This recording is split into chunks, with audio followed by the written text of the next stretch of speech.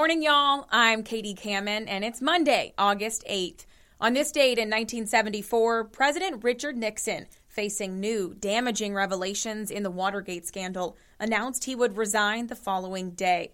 In 2009, Sonia Sotomayor was sworn in as the United States Supreme Court's first Hispanic and third female justice.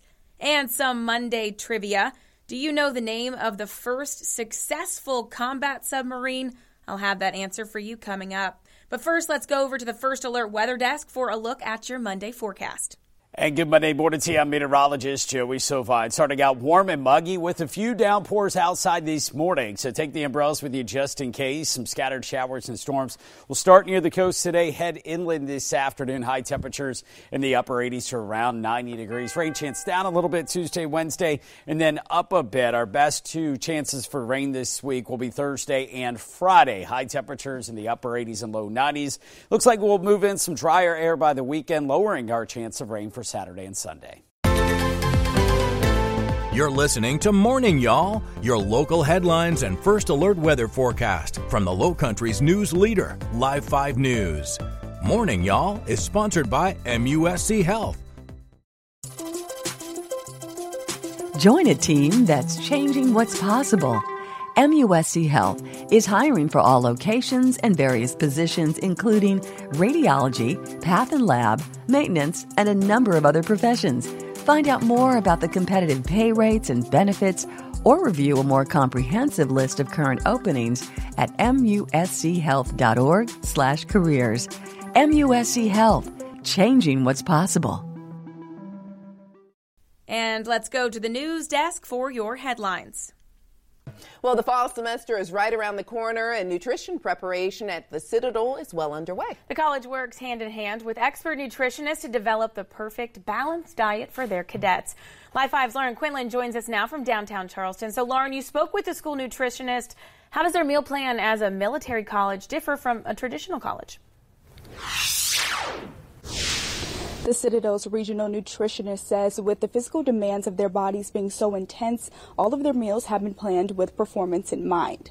The Citadel has contracted Sodexo, which provides meals on campus ranging from retail, concession stands at sporting events, and traditional resident dining. Christina Caro, the school's nutritionist, says her major role is supporting campus wellness. When students are living away from home, especially for the first time, they can fall into a food rut, eating what's familiar and burning out quickly. Therefore, back-to-school season is important for Caro and the culinary team to introduce students to a variety of food that will help them succeed. And Caro says stress and anxiety are important to manage as a college student, and nutrition plays a role in that. So our bodies really prefer to be on a schedule. So that would be not just an eating schedule, but a sleep schedule. Rest is very important for rejuvenation and our immune function. And also cognitively, what is my ability to learn information, to process it and retain it? And so I have to take care of my whole self. Caro stresses that it's important for everyone, but especially college students, to be on an eating schedule. If you can't, she recommends grab-and-go snacks that are hydrating to get you through the day.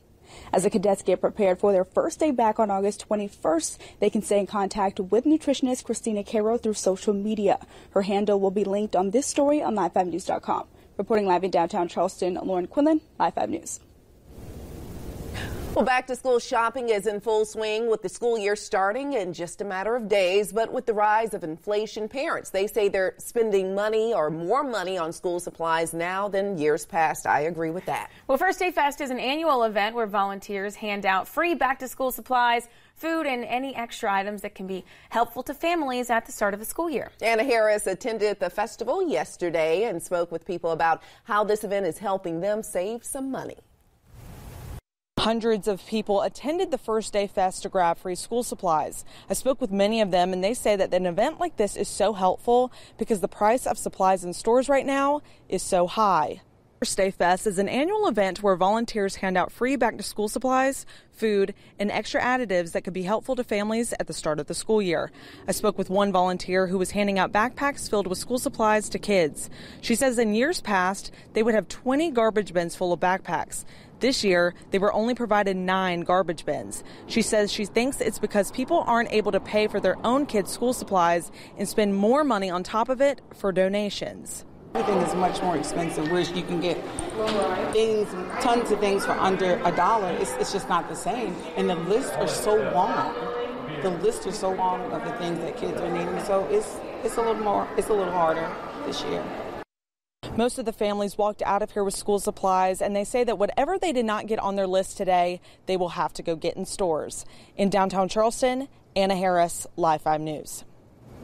And for more back-to-school shopping help, here are some upcoming supply giveaways that are happening right here in the Lowcountry.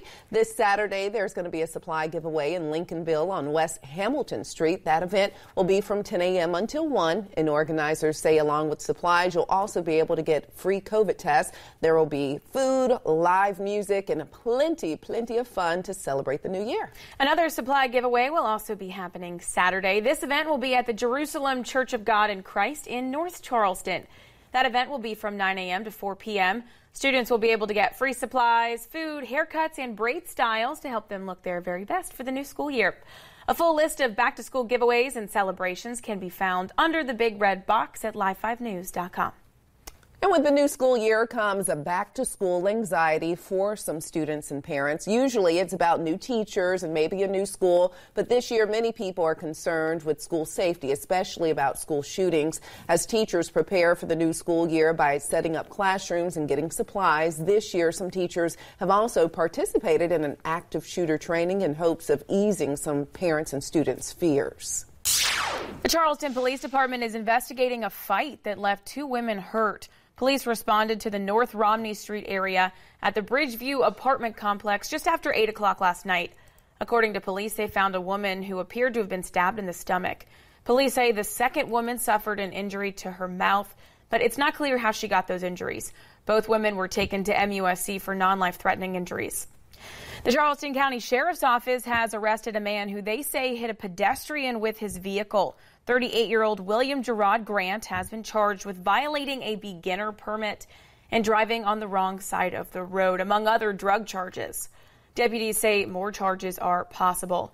Deputies responded to that crash yesterday morning on Highway 78 near Mason Pond Place. Investigators say a Kia sedan was driving on Highway 78 when it crossed into the other lanes and into the grass shoulder where it hit the pedestrian. The victim was taken to the hospital with life-threatening injuries. Grant was not injured. The CCSO traffic unit is continuing to investigate that crash. The South Carolina Highway Patrol is investigating a deadly crash in Orangeburg that left 1 person dead. Highway Patrol says early yesterday morning, a Ford Taurus was driving on the wrong side of the roadway on Highway 301 near Carriage Hill Road. That vehicle eventually hit a tractor-trailer head-on. The driver of the Taurus died at the scene. The driver of the tractor-trailer was not injured. The name of that driver has not been identified. Over the weekend, a historic ordinance was found at Fort Sumter, leading to its closure Saturday. The Emergency Service Divisions investigated that object, which has been identified as an intact Civil War-era cannonball. Crews were able to safely remove that cannonball, allowing for the fort to reopen. The Mount Pleasant Police Department is warning the public of a scam circulating on their Facebook page involving T-shirts. The department says there are posts listing a new campaign selling T-shirts with the department patch. The department does not sell these T-shirts and warns you not to open the link. South Carolina mothers whose babies are admitted to the NICU or cardiovascular ICU at MUSC Sean Jenkins Children's Hospital in downtown Charleston are now eligible to receive nutritional support for those newborns. Molly McBride met with neonatal specialists at MUSC to learn more about the program. Good morning, Molly. Good morning. This partnership is between DHEC's Women, Infant, and Children Nutritional Support Program and MUSC. The partnership will shorten the amount of time it takes mothers to get breast milk to their babies after extended hospital stays. DHEC's Women, Infant, and Children van comes to the Children's Hospital on Thursdays to deliver hospital-grade electric breast pumps to mothers with babies in MUSC's NICU. The specialists at MUSC say this makes it easier for mothers to get breast milk to their babies who are staying in the NICU or cardiovascular ICU and are unable to breastfeed. They say before this partnership, mothers who did not have their own electric pump or have the resources to buy one would have to use a manual pump after discharge. Mothers would then have to make several appointments to receive their pump, which they say could take 2 to 4 weeks.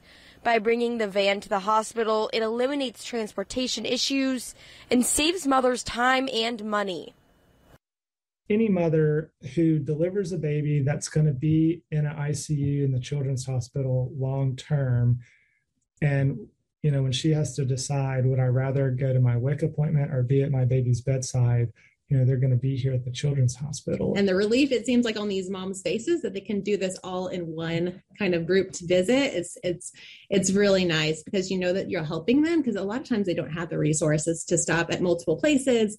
And it even takes them weeks to get to their, WIC center near their home.